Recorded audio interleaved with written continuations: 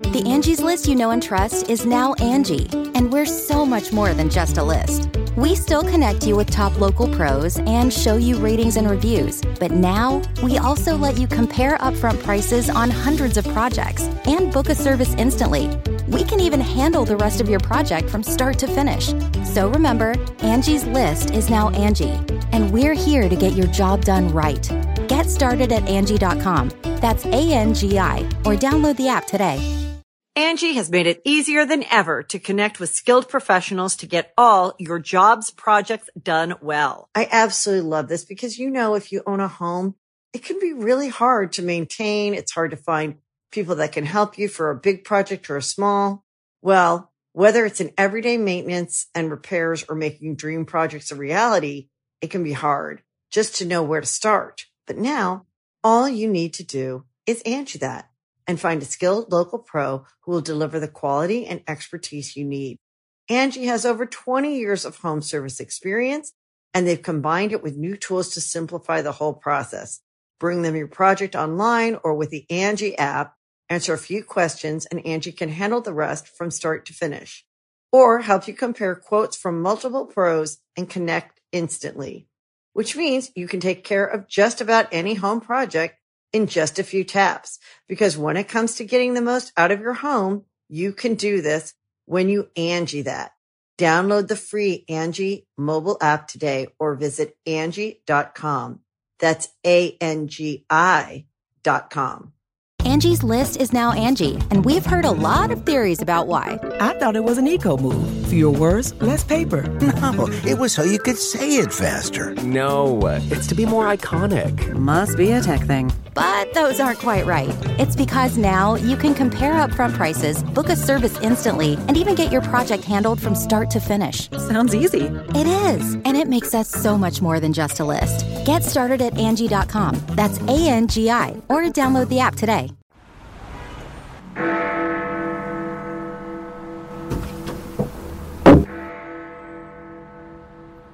Alexa, who is Adam Ferrara?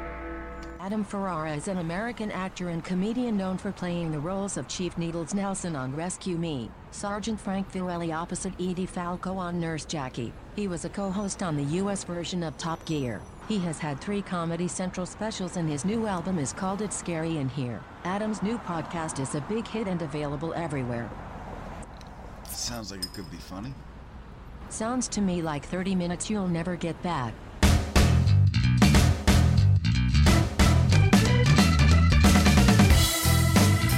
Mac Shao! Mac Shao! What is that? What? Bob Stern knows what it is. It means make show in German. And we have a great show for you this week. My guest in the ADD interview is legendary rock and roll photographer Ethan Russell. And I want to welcome everyone from our Talk to Me Tuesday family. That's our conversation we have every week, 9 o'clock Eastern, 6 p.m. Pacific. Go to my website, click the link, and join us. And our superfan shout-out is for Lisa. Say hi to Lisa, everybody. Hey, Lisa. Hey, Lisa. How you doing? Hello, Lisa. Yes, Lisa. Phil, we docked the boat just so Phil could say hello to you. You okay, Phil? Yeah, the captain's pissed, by the way. He wants to get the hell out of here. All right. So Yeoman Tagliaferris is with us. The whole family is back together, and I am very excited because we get to Mac Shao. Can I tell the rest of the class what that means? Go ahead. Where that's from? Yes. So when the Beatles were coming up, they were playing in these clubs in Hamburg, and the club owners, they had to play like ridiculously long sets, like literally like 12 hours or something like that. And the club owners would tell them, "Mach Schau, make show. You must make show, Beatles." Yes. And so they would get on stage and be ridiculous and play like demons, sometimes through the help of chemicals, but for like these enormously long stretches. Is that fair to say? Yes. The Beatles show is brought to you by Preludin, I believe, was the speed of choice. Yes, that's right. Back then. Yes. But the reason I'm in such a Beatles mood is because the Let It Be movie is coming out. The Peter Jackson Let It Be movie is coming out on Disney Plus over the Thanksgiving weekend. Ethan Russell, our guest, among all the other incredible rock and roll pictures he shot the Beatles' Let It Be album cover and was the photographer for the entire recording of it. Oh, interesting. It's amazing. Yes. So, he did that, and I just flipped out when I got the opportunity to meet him. I am a big Beatles fan, as you know. I mean, the studio we're sitting in right now is called Abbey Normal Studios. I'm almost sure that was the name. Okay. Okay, for you guys listening at home, he's not kidding. We have 2 murals, one to the back of him of the exterior of Abbey Road Studio, and the other in front of him. What is this, Adam? This right here is the control desk from Abbey Road Studio number 3. The Beatles did Tomorrow Never Knows on this. Pink Floyd recorded on it. It's yeah. For those of you who don't really know, now you have confirmation that I'm a freak. So, Well, I would go more with nerd, but freak is good too. okay, thank you. I'm a furred. How's that? Better? Yeah, good. So the Let It Be movie is what I liked about the previews I saw so far is they were happy in it. Peter Jackson, who directed the movie, gave us a preview of clips of them dancing and laughing and everything. Mm-hmm. It really kind of wasn't the case. The band was kind of falling apart, and Paul was trying to keep everything together, and John was like, "Hey boys, this is Yoko." So there's a lot going on. Yeah, and in essence, the original movie, the film of Let It Be, it basically became the film of watching a band break up, and not just any band, but like the hugest band in the history of rock and roll. Mm-hmm. And it was so sad when you see those original cuts, the original version back from like the 70s when they did it, because everybody seems tense, everybody seems very unhappy. And there's that famous George Harrison back and forth with, I think it's Paul, when he goes, "Just tell me how you want me to play it. And if you don't want me to play at all, Paul, I won't play at all." And, he was just miserable. And so to hear that Peter Jackson has brought some joy, found like joy in those moments, and you see a different side of that to me is why I'm excited to see it. Mm-hmm. Yeah. When you don't want to be there because of the tension, how do you create? You got to do the best you can, but it's going to come out on your face. I mean, look at Phil. I'm just Adam. I know you to be like a lunatic Beatles fan. I'm not. I mean, I love them. I love the Beatles, but and I know the song "Let It Be." I know it. Do you guys know the story behind that song? I do. Tell Phil. Well, it all started. No, it's very interesting. Paul McCartney's mom died, and he had a dream after she died. And she said something like, "It will be all right." Right. Which he perceived as "let it be." So when he woke up, he wrote this song about that dream. Yeah. Which was so interesting because if you know the first lyrics, can you sing them? "When I find myself in times of trouble, Mother Mary comes to me." That's his mom's name. That's his mom. Yeah. Isn't that cool? Which is really cool. Wow. Yeah. Well, you know me, Alex. I love anything to have to do with spirits, and I love that kind of stuff. I just do. I think that's for me. I always thought Mother Mary come to me was the Virgin Mary. I didn't know it was his mom. I love that. I love it. Yeah. Paul McCartney's mother visits him in a dream. He writes one of the greatest songs of all time. Phil's grandmother visits him in a dream, and he goes on a cruise. That's it. Hey, this is where she wants me, pal. Yeah. This is where she wants me. Phil, you know what? But Phil was visited by a ghost and contributes nothing to society. Oh. He goes on a cruise because he's selfish. What the fuck? That's pretty rough, Adam. He's selfish. How am I selfish? What are you talking about? You went on a cruise for you. I'm working. I'm making money. Yeah. I'm doing what I got to do. Would it kill you to write a song, Phil? Yeah. Jesus. Damn it. I just wrote a movie script. Leave me alone. Mm-hmm. I don't think I ever told you, because I had a dream that my father came to me in a dream. Mm-hmm. You know how much I love my dad. Yeah. Phil, you know how much I love my dad. And Mark, you've heard the stories. So this was a good dream because I was on the road. And I was, when you get road burn, you've been out for too long. Yeah. It's like, I don't think I've ever told you guys, if I don't smell my wife's hair at least once a week, shit gets broken. All right. She calms the big monkey down. She does. I just need to be close to the queen. Otherwise it's Hulk smash. So I was out for a couple of weeks and I was out way too long and the anxiety was kicking in, and my dad came to me in a dream, and it comforted me. I woke up in the morning and I thought about it, and I said, you know what? My dad is right. And I took Arizona, and they covered. So, see?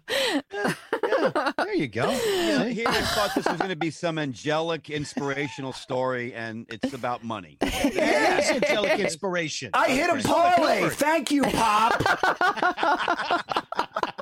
Oh my God. Okay. Oh my goodness. That's Pop. That's my father. Yeah. If my father came back in this room, he would be right, and I go, stop crying for me. I'm fine. You guys are going to be all right. Learn how to love each other. Take Arizona in the money line. Thanks, Joe. Yeah. Okay.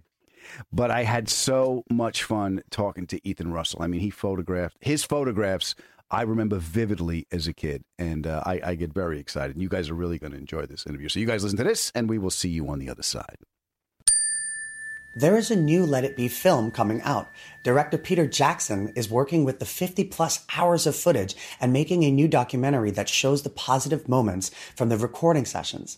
The original documentary showed many of the band's lowest moments and painted a picture of negativity. It's going to come out on your face. I mean, look at Phil. You're listening to the Adam Ferrara podcast. He has suffered for his art, and now it's your turn. Angie has made it easier than ever to connect with skilled professionals to get all your jobs projects done well. I absolutely love this because, if you own a home, it can be really hard to maintain. It's hard to find people that can help you for a big project or a small.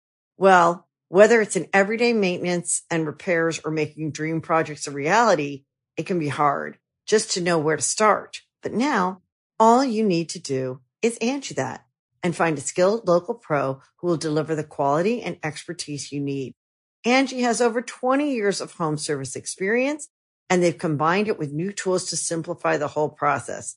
Bring them your project online or with the Angie app. Answer a few questions, and Angie can handle the rest from start to finish.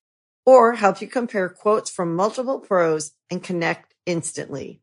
Which means you can take care of just about any home project in just a few taps. Because when it comes to getting the most out of your home, you can do this when you Angie that. Download the free Angie mobile app today or visit Angie.com. That's ANGI.com. Angie's List is now Angie, and we've heard a lot of theories about why. I thought it was an eco move. Fewer words, less paper. No, it was so you could say it faster. No, it's to be more iconic. Must be a tech thing. But those aren't quite right. It's because now you can compare upfront prices, book a service instantly, and even get your project handled from start to finish. Sounds easy. It is, and it makes us so much more than just a list. Get started at Angie.com. That's ANGI, or download the app today. The Angie's List you know and trust is now Angie, and we're so much more than just a list. We still connect you with top local pros and show you ratings and reviews, but now we also let you compare upfront prices on hundreds of projects and book a service instantly. We can even handle the rest of your project from start to finish. So remember, Angie's List is now Angie, and we're here to get your job done right. Get started at Angie.com. That's ANGI, or download the app today.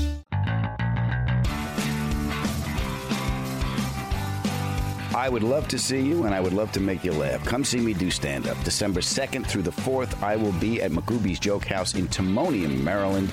December 16th, I will be at the Parks Casino in Bensalem, Pennsylvania for one night only. And December 17th through December 18th, I will be at Levity Live in Nyack, New York. There's a link for tickets right here in the show notes, or you can go to my website and click the link there. How long we've been doing this, I have to thank you. If you can make the show, please come up afterwards and let me shake your hand. All right, get out of here. Pay attention when I'm talking to you, boy. ADHD, it's not just for kids. Nice boy, but doesn't listen to a word you say. Welcome to the ADD interview. It's not that you're not interesting, it's just that I can't focus. And my guest this week is... Oh, look, a bird! My guest this week is a writer, director, and one of the foremost rock and roll photographers in the world. He's a multi-Grammy Award nominee and the only person to shoot album covers for the Beatles, The Who, The Rolling Stones. His images also include Jim Morrison, Janis Joplin, Cream, Eric Clapton, Traffic, The Eagles, Ricky Lee Jones, Carlos Santana, just to name a few. He also directed and produced the final footage of John and Yoko walking through Central Park just a week before his death. Pete Townsend called Ethan Russell a civilized eye in the uncivilized art of rock and roll. Cole Porter is his godfather, and when I first met him, the words out of my mouth were, "Holy shit, it's you." Ladies and gentlemen, boys and girls, it's Ethan Russell. How are you, pal? Thanks for the introduction. I'm good. Thank you. Yeah, and I actually we're doing this. Oh, I appreciate you doing this. Those are the first words out of my mouth for you and Glyn Johns, who I also had on the show, and I just want to let the audience know that I was doing a game show, and my topic was The Who, The Who's Next. The album was very important to me as a kid, and the celebrity judges at the end to answer to give clarity on the answers of the questions I had were you and Glyn Johns, and you popped on the screen, and I went, "Holy shit, it's you!" Yeah, I thought that was a nice little piece to the NPR thing.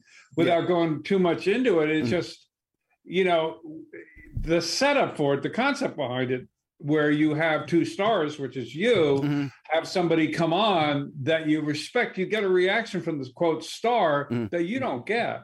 That's real. That's enthusiastic. Yeah, I'm a look at me. I'm a grown man. I'm wearing my Quadrophenia shirt just for this. I'm a child. Right, and it's so refreshing. I gotta tell you, I don't mean it in any egocentric way. It's just refreshing, Yeah. I want to start at the beginning because your story is just amazing to me. The Daily Beast says Ethan Russell has more luck than any human being should ever have in his life, which I thought was amazing. Yeah, and I used that. I had a live show, or did that where I performed in front of like maybe 1,000 people, that kind of thing, on stage, real proscenium kind of thing. Sure. Bunch of pictures. That's the opening quote because it's real. It's sort of lovely in a way. It was completely impossible.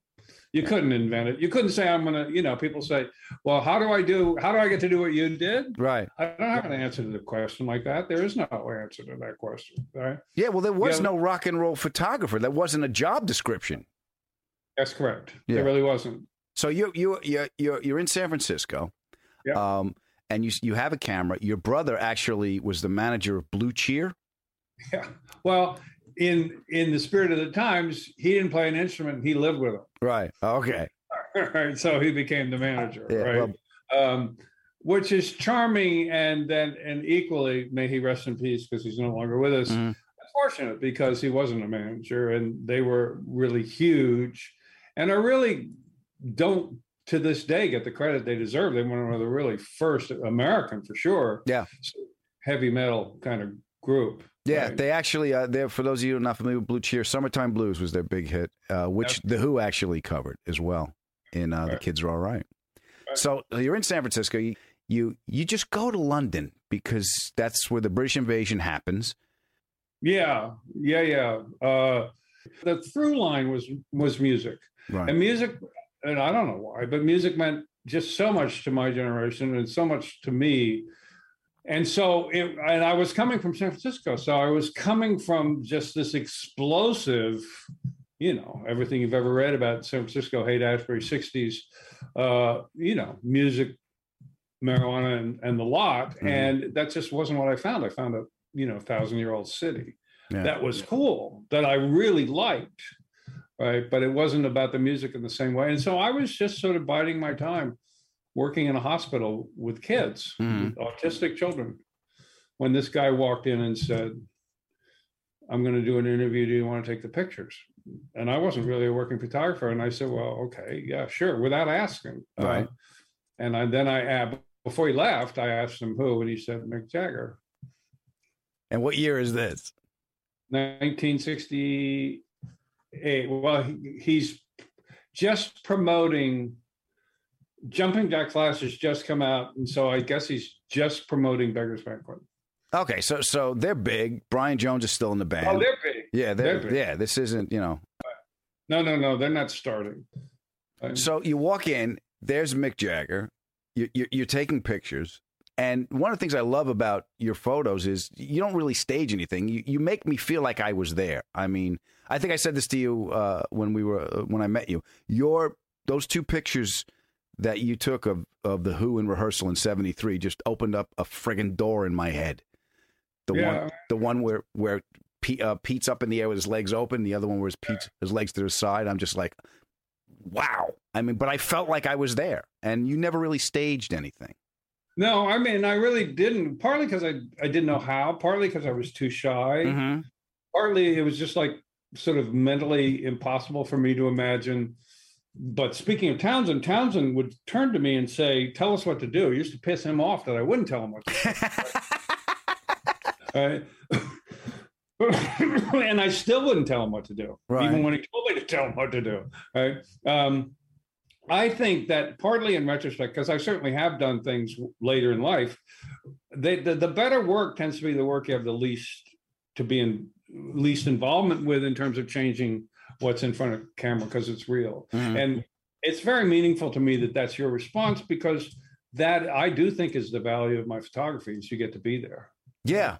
It's a felt sense, you know. It's just it pulled me as a kid, and that thing is you said, and I wanted to ask you about the best work. I always say, Ethan, the best work doesn't come from me, comes through me.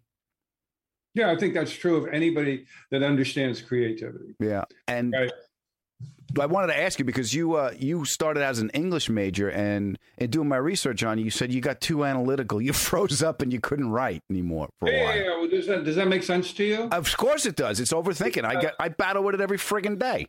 Yeah. It's the academics is about dissection as a rule, I think, and certainly in the earlier stages where they're just trying to teach you what a paragraph is, what a sentence is. And I wanted to be a writer. I mean, it's bigger than that in the sense of there's an emotional integration that needs to take place as well, right? But I'm glad you see it and you relate to it. If you don't relate to it, then I'm just an idiot. You know what I mean? But it was very felt for me, because that's exactly the experience. And if you shoot, especially my early stuff with the Beatles and a lot of the stuff with the Stones, the real act is being on the edge and being quiet and being patient. And, you know, I've looked at photographers over the years now, and I did it for years. A lot of photographers back in the days of contact sheets, you know, you look at the contact sheet and basically be one picture, right, that they took 36 times, right? And mine that's not what they look like. They look like, here's 3 or 4 shots. Yeah. Because that's what you get before you start to break up the moment, right? And that's just the way I did it. But it's also, I think, that is the process that creates the value of being there. Yeah. And knowing and having the situational awareness of the moment. One of the things that I read is you were a good hang. They wanted to have you around. I mean, the Stones took you on tour. Yeah. Well, I had no.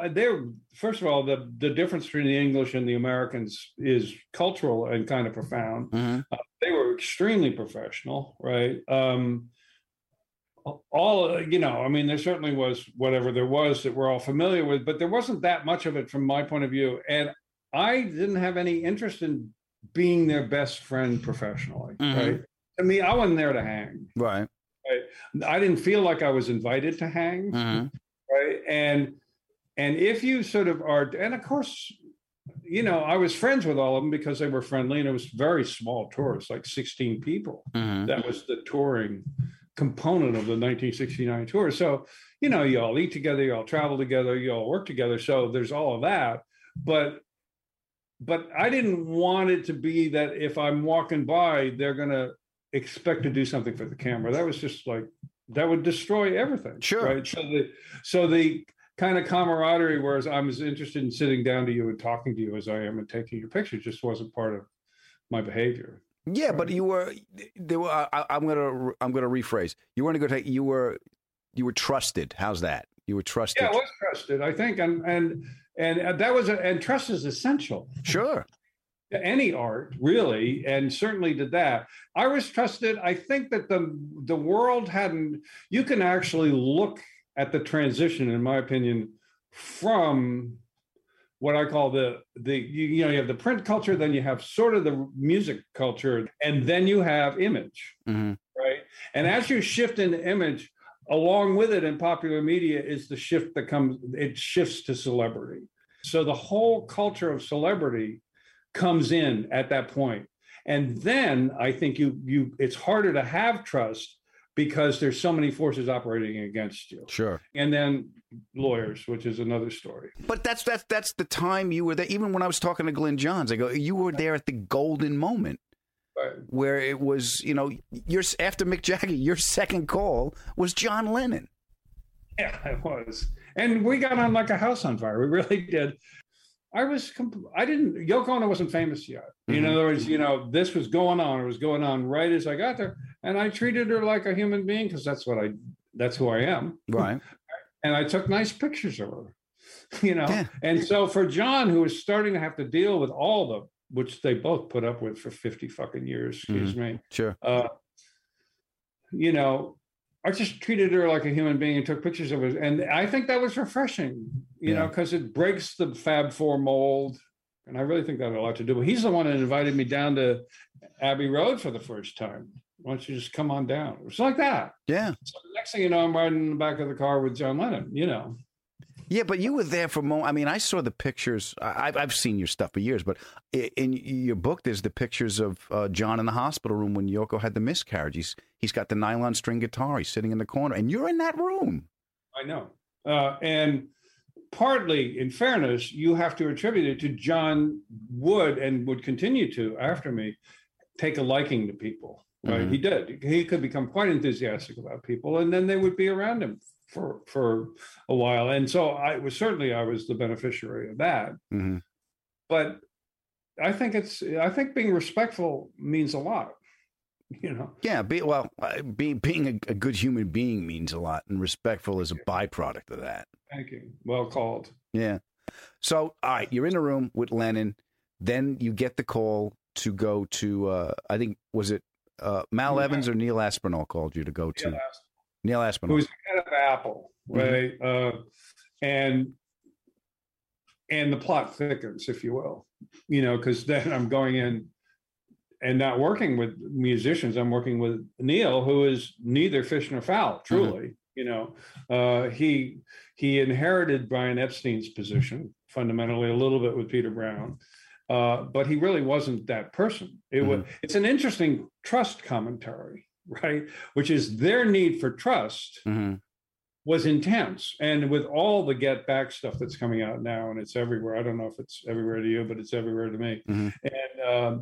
And so I'm paying attention to it. And I was looking at the work that Peter Jackson has done in the trailer and reading about it in the book. And I've been doing interviews about it. And partly what you realize, and for me, with some compassion, which I didn't necessarily have because there were some issues that were difficult, for what they had, they were four 29-year-olds, right, in a studio that had this shit washing over them like a tsunami, and really no one else. Mm-hmm. They really did need Brian Epstein. I've been saying it for years, but now they're saying it. Yeah. And so their need to be able to trust was really massive, right? And so Neil was trusted, which is a good thing, but trust doesn't mean you're any good at your job. You know, it doesn't mean that you have a great capacity to do the job. And so that became, I think, the guiding sort of energy in some measure around holding Apple together, was the people that were around them they could trust, right? But they had, they brought in Alan Klein, and then that trust thing became very much more complicated, right? Were you there it started at Twickenham Film Studios, and that's where, when you seen the footage of the tension in the room, I'm sure it was overblown, but what was your impression of the working environment that you were? Well, I don't think it was necessarily particularly overblown. Do you know what I mean? It was shitty in the Twickenham stages. Now, I didn't hear until recently, and God knows who I heard it from. I think from Michael Lindsay Hogg, that the original idea, it's the only time I've ever had, for years I've said, who had this idea? That you were going to take the biggest rock and roll band in the world, put them on a freezing soundstage at 9 a.m. in the morning, and expect to make music. And the one that couldn't deal with that at all was George. I mean, it is kind of as simple as that. He was just like, this is bullshit. I don't want anything to do with this. Forget any of the personalities. This is just crazy. What am I doing here? And the answer was, well, we're making a show. Well, he's not the showman. Yeah. Right? Yeah. He's a guitar player, right? And so he didn't want anything to do with it. So, and I thought it was weird. Now, there's a couple different things going on, which is I'm having the greatest time of my life. Sure. I'm not having a bad time. I'm having a great time, right? But they're having a pretty terrible time, and it's pretty palpable. But the idea, so since it's sort of fabulous. So do you know at least it makes sense in a way that otherwise Twickenham makes no sense. Yeah. Right. Are you familiar with the promotional video, Hey Jude? Yeah. They shot it on the who's David Frost? Was it? Well, it wouldn't have been Dave. No, it was a promo. It was done by Michael Lindsay Hogg, because that's what the Brits used to do. If they weren't traveling or couldn't travel, they do a little 3-minute film. And most of those were done by Michael, who was the director of Let It Be, among other things. And but he would do the promo films as well. So that Hey Jude was a big success. Michael. So this is I'm reading about it, something Michael just wrote, and he says, well, we had this 4-minute, you know, you can't fill that time with 4 people. Sure. Right. So the idea of bringing the kids in to sing that chorus as it grew was both a good and necessary idea, but became the catalyst for what all of the Let It Be was going to be. You know, they set up the drum kit, and by the time the thing starts, it's completely all Tony's idea for the lights. Tony was the cameraman, which are these pools of light. He was adding them every day, so they were going to get bigger and bigger and bigger. And by the time all this was done, if you can imagine, they've completely written an album. The 3 weeks they have to do this is beyond. You couldn't get people to do a demo today. 3 weeks. You know, it's so the level of skill is beyond. Right? And getting back to the trust level, you picked the pictures. The Let It Be cover was you. Yeah. Well, they were overwhelmed. Yeah, no, we really did. They were overwhelmed. They were constantly overwhelmed. All of it. Apple was overwhelmed. They were overwhelmed. The what's happening next. And by the time we were doing the book, they were really barely holding on that they were going to remain a group. So I think it was, but equally that whole culture that grew up that said, what's your idea for the cover? The best thing with Who's Next, there was nobody involved with Who's Next. There was nobody involved with Quadrophenia. Nobody was saying to me, what's your idea? Yeah. Okay, well, Who's Next? Now that you brought it up. Okay, I just got to tell the audience. The Columbia Record and Tape Club. You get 10 albums for a penny. The worst business model in history. Yeah. So right. the Columbia, I was a kid. I tortured my mother to send away for it. First album I got, Who's Next? Put on Won't Get Fooled Again. Best deal in Columbia record history. Yeah. Anyway, boom. It just blew my head off. Just that album just blew my head off. You shot the cover of that album. So if the story's correct, you were just driving in a car with the Who and you passed that slag heap? Went past it. Mm-hmm. Right. So yes, it was a complete accident. There was absolutely, you cannot have that idea. Right. You know what I mean? Tell us your idea. Yeah. You can't have that idea, right? And so they were quite far along with Who's Next when Glenn called me in to meet Pete, right? And Pete and I are easy because Pete's a conceptualist and Pete writes things that you can kind of get your teeth into. And at that point, when I was moving somewhat beyond, because I wanted to do album covers because I wanted to be part of the music, right? It wasn't about the image of the album cover. It was wanting to be close to the music. That seemed like the thing to do. Right. And when my nature is because I was attracted to the writer. I was attracted to the singer-songwriter. That's what really meant the most to me. And so I thought, well, what's it going to be? And I'd been working for a little bit trying to think what might be to try and backdoor my way into what might be a cover. Right. And we never got there. And they had to go do a gig and Pete said, come on the gig. Right. And so I went up and traveled with him, which is a whole separate story. He drove like 100 miles an hour. They took his license away. In the rain, man. On the freeway. Talking to the guy in the right seat. It was more than I could take. I got up there, they played, and I set up because again, didn't know what it was going to be. And so I set up this sort of destroyed dressing room idea, which is the back cover. Yeah. Which is pretty bogus, but that's what I had at that point. And we're going back the next day. I'm uptight because if you got to perform, you got to perform, and anxiety is associated. And I had to perform, and I didn't have it. And I knew it.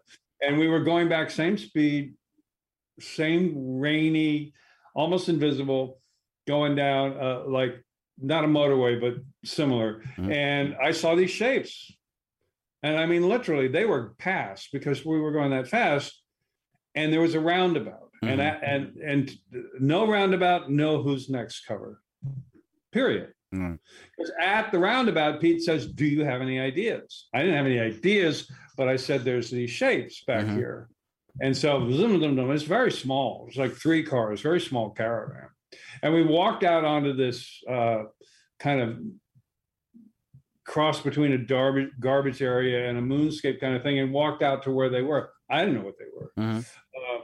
And I have a contact sheet. It's in my latest book. And the contact sheet is where Entwistle and Daltrey and Moon and Pete, too, to a certain extent, are doing the Apes from 2001. Because that was the obvious association. Sure. Right.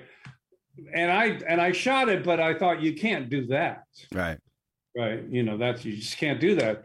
And then I was kind of, I don't know, looked down, looking at a Polaroid, who the hell knows? And I looked up and Pete had pissed on it. And that just was like, oh, okay, let's do that. And then the others couldn't. So if you look at the marks on the monolith, they're almost exactly the, a 35 millimeter film camera. Look, that's that amount of water, right? Yeah. Which was all in the ground because it's raining, because it's England. Yeah. Right. So it's pulled up. And I didn't shoot a lot. Maybe I shot 15 frames. Speaking of people that go, I didn't shoot a lot because I sort of was freaked out. Yeah. But then we go, okay, are you done? Yes, I'm done. And about 10 miles down the road, I go, shit, that was great. Did they have the same experience? Were they like, yes, or they were just? No, I don't think, they're not photographers. That's one of the things I learned. I sort of assume I think anything I can do, everybody else can do. I just always had that mindset. It's not accurate. Yeah. Right. Musicians, as a rule, can't visualize. As a rule. And so I think, it was done. I don't think anybody had any idea. And Pete said in Who Am I that he wasn't particularly fond of Who's Next. He loved Quadrophenia. Yeah. And I never heard that he wasn't particularly fond of Who's Next. And so it was their only #1 album, and he didn't like it. And because I read the book too, and here's what I suspect. Let's talk about Pete while he's not here. Here's what I suspect, Ethan. It was Lifehouse. He couldn't get the idea, so it's just a part of a vision. He couldn't. I don't think he liked it because of the emotional toll it took on him. I think that's a really fair call. Besides which, he wrote that, right? So speaking of writing, everything that you're suggesting, it has an entirely. He had written an entire thing, and it had gotten reduced by Glenn. Yeah, because Glenn wasn't doing Lighthouse, right? Didn't want to do Lighthouse. It's not Glenn kind of thing, and I think that kind of. I think also extrapolating like you are. Are we coming out of Tommy? We're coming out of Tommy. Yeah. And so Tommy is an opera, and Tommy is all those things, and all that's gone by the wayside, and then you get this sort of who the fuck knows album cover. Yeah. But then it's a hit, just like the album. It's a monster. Yeah, right. Yeah, and then Quadrophenia was the one he loved, and that's where I want to go next, because I still have my album, and I still have From the Columbia Record and Tape Club, and I still have the book you shot. I've carried these things with me. These are the important things that I've had. It's, that's nice, and thanks. Yeah. So, but Quadrophenia was the thing I loved in reading it is Pete calls you up. If I remember correctly, you were in the United States. Yeah. Yeah. He calls you up, plays you the song, and tells you the story. No. Calls me up, and I go to England. I go to England, and then he tells me the story. Same thing. Okay. You got a private audience with Pete Townsend playing you these songs and telling you the story. What is that like? Well, so he had a terrific place on Twickenham, so it's small, right by the canal. It's beautiful. And it was just small and intimate, and I'm listening. So I can't say the expectation of sitting down and talking to Pete and saying, what are you going to do? That in and of itself was what I expected. That's why I flew to England. Right. So that wasn't like a big moment for me. The moment was being called over. And then I knew that what I wanted to do was try, at least this was the conscious thought. What I wanted to do was try and support the story that he was writing, because it was obvious to do that. And he's the obvious writer for it, right? Pete was behind it. Daltrey never really felt, Daltrey always felt, why is an American shooting this? He really did. He hated that. Right. Why is an American shooting mods? They don't even know what they are. And the answer is, he's completely right. I didn't know what they were. No. That turned out to be the good news, right? Because therefore they had to teach me what it was. And so in the teaching to me, and we built the scooter and we built all that. I mean, there's a reasonable amount of sort of set production, which is pretty unusual for an album book, that went into doing that. But I learned, and then where you find an interesting response to it is Americans who have no idea what that is, right? And what that's all about, get it because of the book. Yeah, I understood it by seeing your pictures, by seeing his room, by seeing the scooters. The thing with Tommy that I loved, I mean, I love the music, but I didn't understand. I don't know what a holiday camp was. I'm from Long Island. What do I know? There you go. That's exactly it. Yeah. That's exactly it. I know what a holiday camp is now, and so do you. Yeah. What were your impressions of the band? I did this with Glenn, and I'd love to do it with you. I'll give you a name and just give me an impression of what pops into your head. Keith Moon. Well, bifurcated. Yeah. I mean, explosive in the obvious ways that he was explosive, but his persona that was still a persona, with me anyway, was, Ethan, my good man. Yeah. How are you doing today? He was very kind of charming. And I was all those people being nice to me at all was always a revelation. It's like, okay, that's so great. You're being nice to me. Right. Why? Right. But he was always kind of charming. We didn't have much interaction beyond that. And I talked to Pete at one point and not really getting it. And then, Pete had a drummer that couldn't drum. Yeah. At a certain point. And that I could understand that. I don't want to, have a cameraman that can't shoot. Yeah. So there's all of that. And the wildness and the craziness, part of it I read about, part of it, but the guy, poor fellow, he was a horrible alcoholic. Yeah. Yeah. How about Entwistle? Not a word. Not a word. That's generally the response to the bass player. Yeah. And I don't think he ever said 3 words to me. He probably said 3 words to me, and I probably said 3 words to him. So nothing really. Yeah. How was Lennon? You actually had Lennon's phone number, from what I read. I did, yeah. Because give me a call. Yeah. And he was early for me too. So by the time I'm doing Quadrophenia, I've been doing this for 5 and 6 years. Sure. Right? John's like my second gig, and he gives me his phone number, which is handy because I kind of blew the first session that I shot with him, or at least I thought I did. Right. And so I had to call him up, which was, you can imagine that. Sure. Hi, John. I don't think I did quite as well. Come on by, dude. We'll shoot again. You imagine? Right. Yeah, exactly right. The great are the great, Wow. It's sort of like the ones with, the great are the great. All right, now I got to ask you, the change from that time when you saw him, and then the last, because you were one of you were the session at the Beatles the last time they were ever photographed together at Tittenhurst Park. Yeah. That was very last minute change. In other words, Neil had called me and said, we're going to shoot him and we're going to shoot him in the studio, photographic studio. And so I was prepping to do that. And the night before we were supposed to do that, he said, we're going to John's. Right. So it was so formless in the sense of I just went. Yeah. Right. And so it was sort of catch as catch can.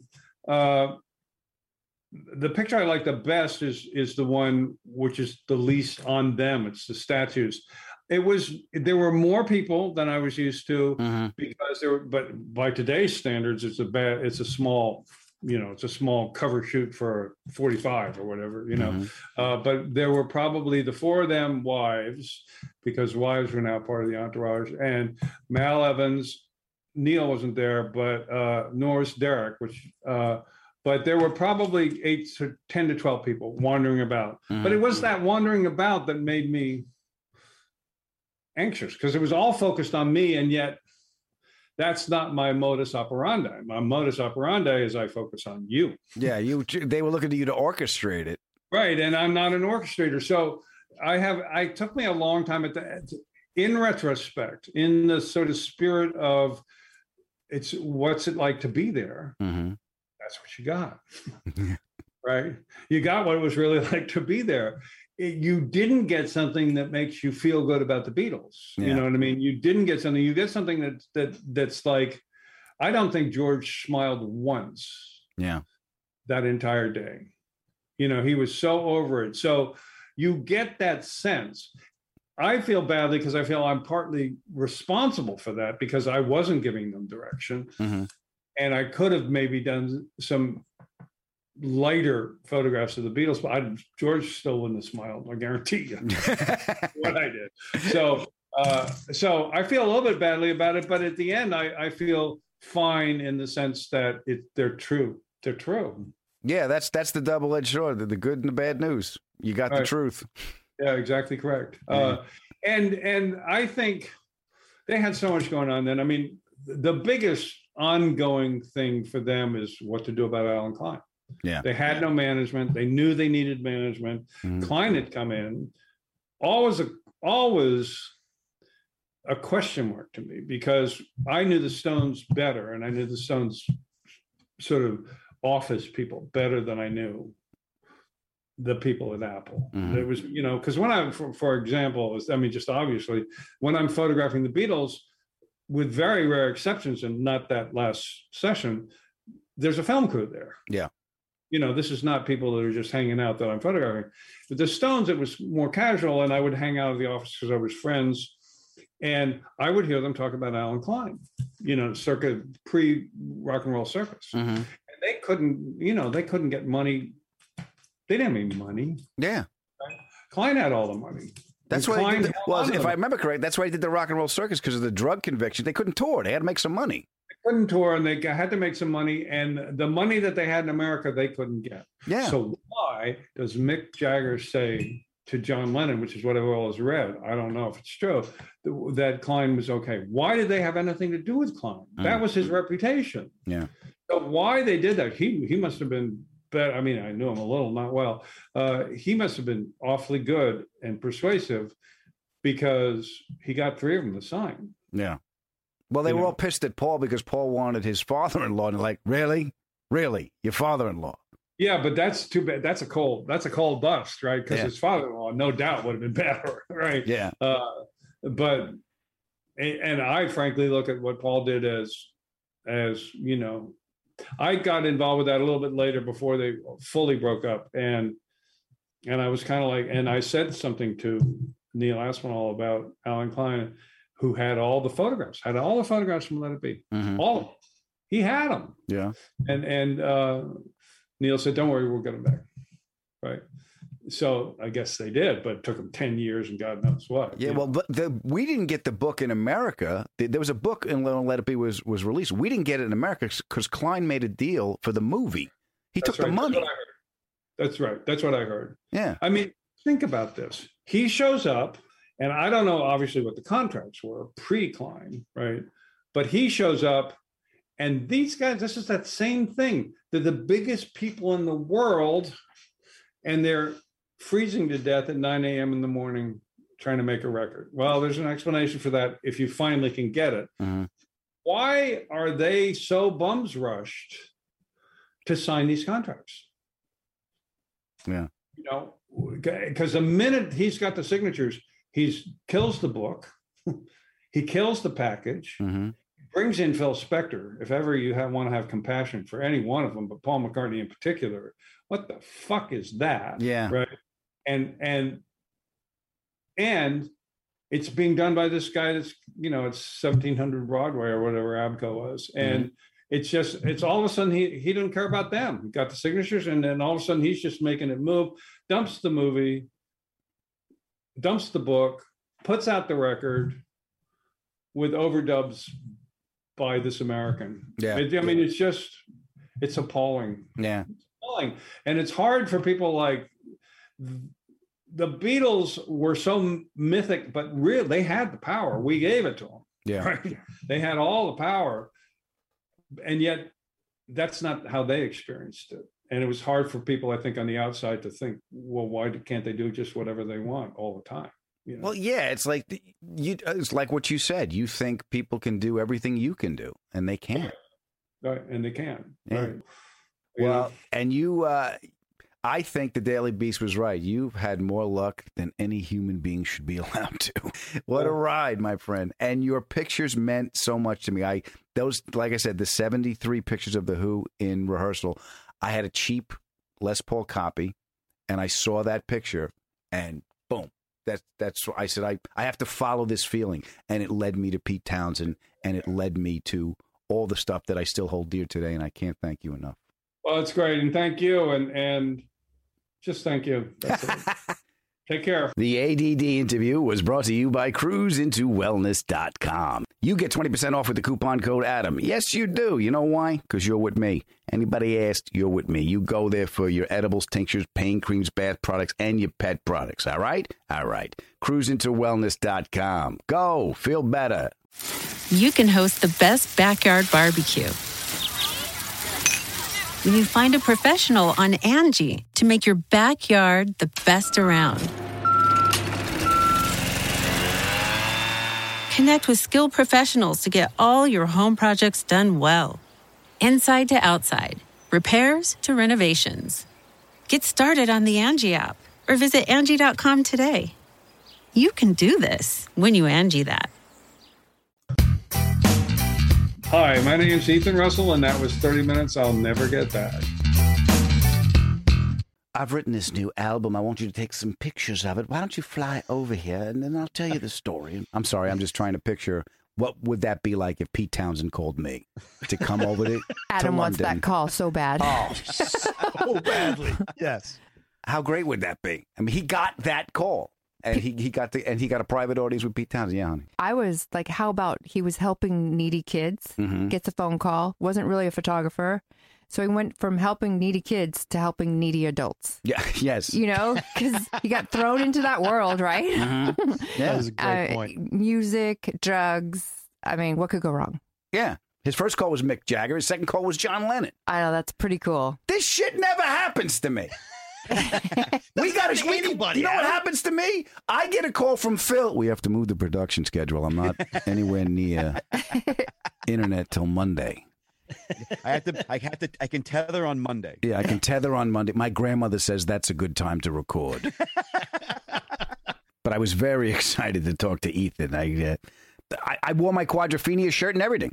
Still fits. Oh, yeah. So it's okay for you to wear a shirt because you're a fan, right? But I can't wear a Dolphins jersey when I go to a Miami Dolphins football game. All of a sudden, I'm 9 years old because I wear a Dolphins or a Phillies jersey. But you wear a shirt, though. You're wearing a jersey with another man's name on it, okay? So what? So if you're older than the man whose name is on the back of your jersey, you're not allowed to wear it anymore. I'm an enthusiastic fan. I want to show support for my team. I'm wearing a jersey. And what happened was last time you went to a Dolphin game? They lost 56-0. Stay home. Yes, honey. Phil, I'm just saying, sounds like you just had a tantrum. Just saying. Yeah. Because he's always busting my balls about wearing my baseball cap and my jersey and whatever else. It doesn't even have to have a name, just the Phillies. What are you, 9 years old? But yet you wear a shirt because you're a fan. But I love that. Okay. What? But the reason you don't listen to me. What happened when you wore a Phillies jersey to the Dodger game? Ooh. That's a whole other thing I don't want to talk about. I don't even. Right? What did I? Okay, that's just not smart. Okay, what did I tell you? Let me rephrase. Dodgers fans are very aggressive. That's yes. all. Let me rephrase. What did I tell you was going to happen if you wore a Phillies jersey to the Dodger game? Exactly what you said would happen, okay? But that's different. That's I wore. Oh, that's different. Yeah. How's that different? It's not different at all. I told you what was going to happen. Park. I wasn't in the Phillies park. I told you, don't do this. Nah, what do you know? Guess what I know? Right. I know the future is what I know. He's going to come to you in a dream someday, Phil. Whatever, man. Listen, I was able to dodge the knife. I'm fine. I'm good.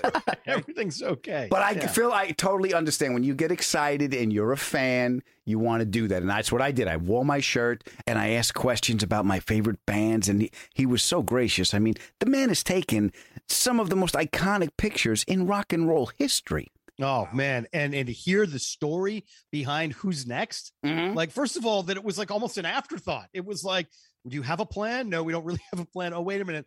Turn around in the circle, and it's just if the circle wasn't there, they don't do that shot. Yeah. They go back, and then Pete Townsend, just because he's Pete Townsend, takes a leak on the monolith, and he's like, oh wait a minute.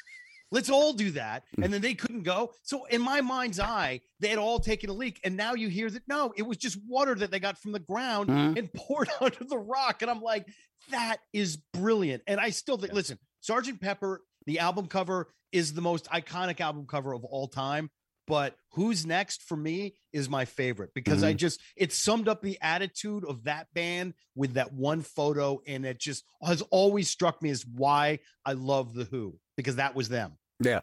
Well, I was just so pleased to hear that Pete Townsend drives like me. But, you know, that whole sense of like, he didn't even know why they were stopping. Like, he just trusted that he had to do that, you know, and like trusting his instincts, I think has gotten that guy so far in life. His instincts are pure. And I think that's a beautiful artistic sense when you can let go and just trust that artistic feeling and let it flow through. Like, weren't you guys talking? Didn't you say the phrase, like, it doesn't come to you, it like flows through you? Yeah. That's 100% what was going on. Yeah. I mean, in that moment, I don't think he trusted his instincts. He's like, well, I saw shapes back there. Let's stop. Right. I got nothing. Yeah. He said, you know, I just took a couple shots and said, let's get out of here. Yeah. Remember? Yeah, and he goes, well, he said he took like 15 shots, and well, if it's there, it's there. Going off what you're saying, Mark, yes, I truly believe that. He has a very creative instinct that you can't buy, you just have it. But I think what kept him in the room or got him in the room was who he is as a person, his authentic character. He was so trustworthy, and like he was saying, that they needed trust enormously. You know, when you get to a certain stage. And I understand why people have entourages and all that kind of stuff. One untrustworthy person can knock the whole thing off balance. The fact that he was so cool speaks volumes. Yeah, he was there he had a job to do. He never he wasn't there to be their friends. He was there to do a job. Well, you said, but he was still they trusted him. The Beatles, he picked the album cover. He picked the pictures. He actually said, and I read an article where the only one that changed the picture was Ringo. Because the original picture he had of Ringo was looking down, and Ringo just said, I don't think I look as good as me mates. And then, well, you know, there's that. Then he put that picture of Ringo in there. But I think, you know, when he was saying, I don't know, there was some quote about he's the luckiest person. Yeah, the Daily Beast said Ethan Russell has more luck than any human being should be allowed to. Right. And I believe in luck, but once you have that luck, or meaning the synchronicity of life where it takes you, where you happen to be, then you gotta it's up to you and your character to make the best. If you feel that and you're aware that, you get to a crap table immediately. But trust, I mean, luck will only take you so far. You know, as it perfectly said, Alex, you know, it might get you to the door, but you got to walk through that door, and then you got to make things happen. And he was able to do that. And, you know, I think part of the reason why they liked it, because he wasn't in there with an angle. So many people, I think, were pulling it, you know, stars like that. They have an angle of something they want. They either want money or they want to siphon off fame or something like that. And he just in there he didn't have an agenda. No, you know, he just it was interesting, his awareness that he moved when they moved from being musicians to personalities and then to celebrity. And then when celebrity happens, an image happens, then the lawyers come in. You know, that's another story. I like that he mentioned that. Now, my question for you, Adam, is if luck brought you to that door, do you think that you would be able to act as cool and trustworthy as Ethan did? Meeting John Lennon? Yeah, I'd shit myself. Excuse me, I think you messed yourself then. Smell something. This is Adam. He'd shit himself, and then he'd go, okay, you don't want to do that. Yeah. You know what? If I knew if I knew I was going to meet them, I would go through all the oh my god before I get there. If I was surprised, like when I met Ethan and Glenn Johns, it was over a Zoom screen, and I didn't know they were going to be there. They popped on. First words I said to the both of them was, "Holy shit, it's you!" Yeah, they love that. It seems. And then Glenn Johns, I went, "Holy shit, it's you too!" You know, that's so great, man. Yeah, but I mean, by the way, I can give you shit for it, but I would act the same way. I would be a total mess. I've been that way with celebs. It's tough. Adam puts me in that situation too. Sometimes he calls me up one night, and I was doing a gig somewhere, flying in late to LAX. He goes, "What time's your flight land?" I said 11 o'clock. He goes, "I'll pick you up. You want to meet Apollo Creed?" Oh, wow. I go, "What?" He goes, "Yeah, Carl Weathers directed a film in Pasadena. My buddy's on the set. I'll take you. You meet Apollo Creed." Now, Mark, do I want to meet Carl Weathers? Damn straight you do. You might as well go. They're handing out bags of cash. You want to go? Yeah, okay. So I said, "Yeah, pick me up, man." So he picks me up. Now we're in the car, and Adam's like, he's like prepping me. He's like, "Listen, man, don't get how you get." And I'm like, "Well, what do you mean?" He goes, "Don't meet him and be like, 'Hey, yo, Apollo, I thought you were to be no rematch.'" No, I said, "I'm not going to do that. All right, I wouldn't even do that line. First of all, pick another one." But yeah, we go to the set, and Adam, who was your buddy on the set, by the way? My friend Gary. Yeah, Gary, that's right. And it's Gary, Adam, myself, and Carl Weathers. We're sitting there like a football huddle. There was a break, and for about 15 minutes, we're just talking. And Mark, I'm like, I was trying to listen to what he was saying, but in my head, I'm like, I am standing toe to toe with Apollo Creed. You know what I mean? And I was like a kid. It was, you know what I mean? Oh, yeah. So cool. You know what's funny is we're all sitting there, and Phil does this thing where he's trying to be cool, where he just like push the energy away, or he's on a heroin nod. You can't really tell the difference. Hey, what's up, man? Yeah, it's cool to see you, Carl. Yeah, yeah, dude. And and then we're in the car driving back, and I'm like, man, I wanted to take his picture, and Adam was like, you should have asked him. I didn't want to be a fan. Yeah, but in that circumstance, it's okay to say, is it cool if I get a picture? And most people say, sure, and then you just go up and click, and you're done. Is it okay to say, can I get a quick kiss? You can take your chances. I'm not kissing you, but see, I tried that with Laura Dern. It doesn't work. Yeah, honey. I just want you to know, Adam, next time you get to meet Carl Weathers, you're bringing me, because he's on my favorite show, The Mandalorian. He's he's a bounty hunter. That he is cool on that show. Okay. Yeah. Okay. All right. I will bring you. He's a badass. Honey, you got it. I will bring you to meet the bounty hunter on The Mandalorian, cleverly disguised as Carl Weathers. How's Yay! That? Okay, you guys, I've been dying to ask you this question. What? All right. What do you guys value? Would you value more trust or skill? That was very interesting what he said. Oh, yeah, because they were running Apple. Mal Evans was running Apple because they trusted him. Doesn't mean he was good at his job. That's a good question. Yeah, I would value trust because you can always teach someone something. Right. Or put him somewhere. I think I'd value trust. I mean, he was a winner because he had both. He had skill and trust. We could trust him. Ethan. Yeah. Mal Evans, we couldn't. Apple was driven right. No. I'm talking about Ethan. He was the winning combination. Trusted. Yeah, he was trusted, and he had the skill to pick. Okay, Mark, skill or trust? Well, as you know, my time working in the Corleone olive oil import company, I didn't know anything about that. But they brought me in, and they said, "Trust is more important than skill. We'll teach you everything you need to know. Trust in me is everything." That's what my boss told me. All right, Philip. Yeah, I totally agree with Alex. It's trust because I trust you, Adam, to a certain degree. Only so far. I never know when something's authentic or if you're getting ready to screw with me. I don't know, but I'd say trust. Yeah, because I trust you. I would seriously. All kidding aside, I would trust all of you actually with my life. Yeah.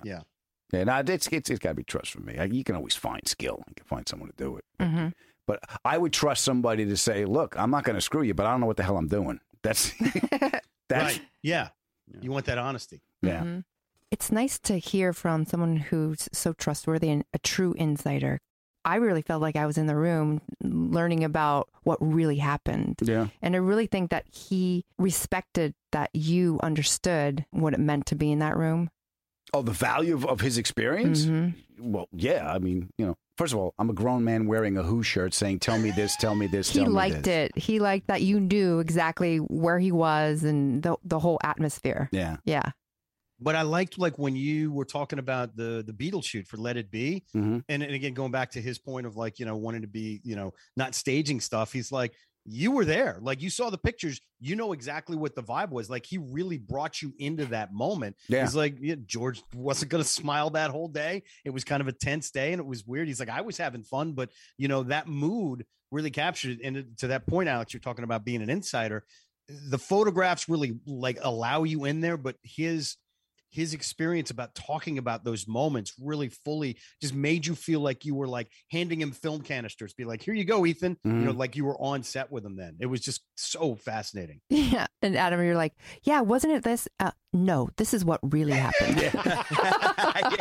He shot you down a couple times. Like, oh, that's cool. Hey, I only know from the books. I'm like, ooh. Right. Yeah, exactly. Yeah. Makes me want to read his book. And while I say that, Adam, there's a little surprise I have for you. What? Something came in the mail for you. Take a look at this. What is that? Oh. Hold on. Dun, dun, Adam's dun. opening the package. Oh my God! Look at this! Look at this! Did you buy me this? No, it was sent to you from a very great person. It's from Ethan. He sent me his book. Look at this. Look at that. Wow. Oh, Wow. That's his book. That's Keith great. Richards. I think that's the 71 tour. He's getting off. Oh, that is a cool picture. He's getting it off with a tequila sunrise and a bag full of dope. Look at that. This is so cool. Goodness. He sent me the book. And he signed it. Really. Yeah. That is cool. what do they call a true gentleman? That there. Yeah. That's classy and great. And That is classy. Look at that. That's a nice picture. book. Look at this. Look at a picture of Lennon on the back. This is really good to do on an audio podcast. Look at this. Look at this. This is great. I am going to put this, honey. This is a great book. We need a better coffee table for this book. We need a better coffee table. Absolutely right. And until we get a better coffee table, I'm going to put it right up there in my studio next to the book that was given to me by Mark Stern, The Drawings of Raphael. I got that there. Oh, there you go. Yep, and I got the book, The Art of War, the bound copy of Art of War my wife gave me. Phil has given me nothing. Nothing. Because like I said before, you're selfish. Oh, my God. What a dick. I cannot thank Ethan Russell enough for being my guest on the show. Yeah, and I can't wait to read that book. It is beautiful. It is absolutely beautiful. And you can go to ethanrussell.com, and I'm sure he sells them there as well. It's really, really well done. I'm a big fan, and he made me very, very happy. Honey, if they want to get a hold of us, where do they go? TheAdamFerrara@gmail. Thank you guys so much. I want to thank everyone that leaves us a review. I see them every week, and I want to thank Sue and Imelda again for the lovely reviews what we get. It helps the show grow. It helps us with our friend, Mr. Algorithm. And please remember, life is hard. You take it easy on yourself. The pod is ended. Go in peace. The anxiety was kicking in, and my dad came to me in a dream, and it comforted me. I woke up in the morning, and I thought about it, and I said, you know what? My dad is right. And I took Arizona, and they covered. So... See? There you go. He thought this was going to be some angelic, inspirational story, and it's about money. Yeah, it's angelic inspiration. I hit a parlay. Thank you, Pop. Oh, my God. Okay. Hitting a parlay is beautiful to me, Phil. Angie's List is now Angie, and we've heard a lot of theories about why. I thought it was an eco move. Fewer words, less paper. No, it was so you could say it faster. No, it's to be more iconic. Must be a tech thing. But those aren't quite right. It's because now you can compare upfront prices, book a service instantly, and even get your project handled from start to finish. Sounds easy. It is, and it makes us so much more than just a list. Get started at Angie.com. That's ANGI, or download the app today.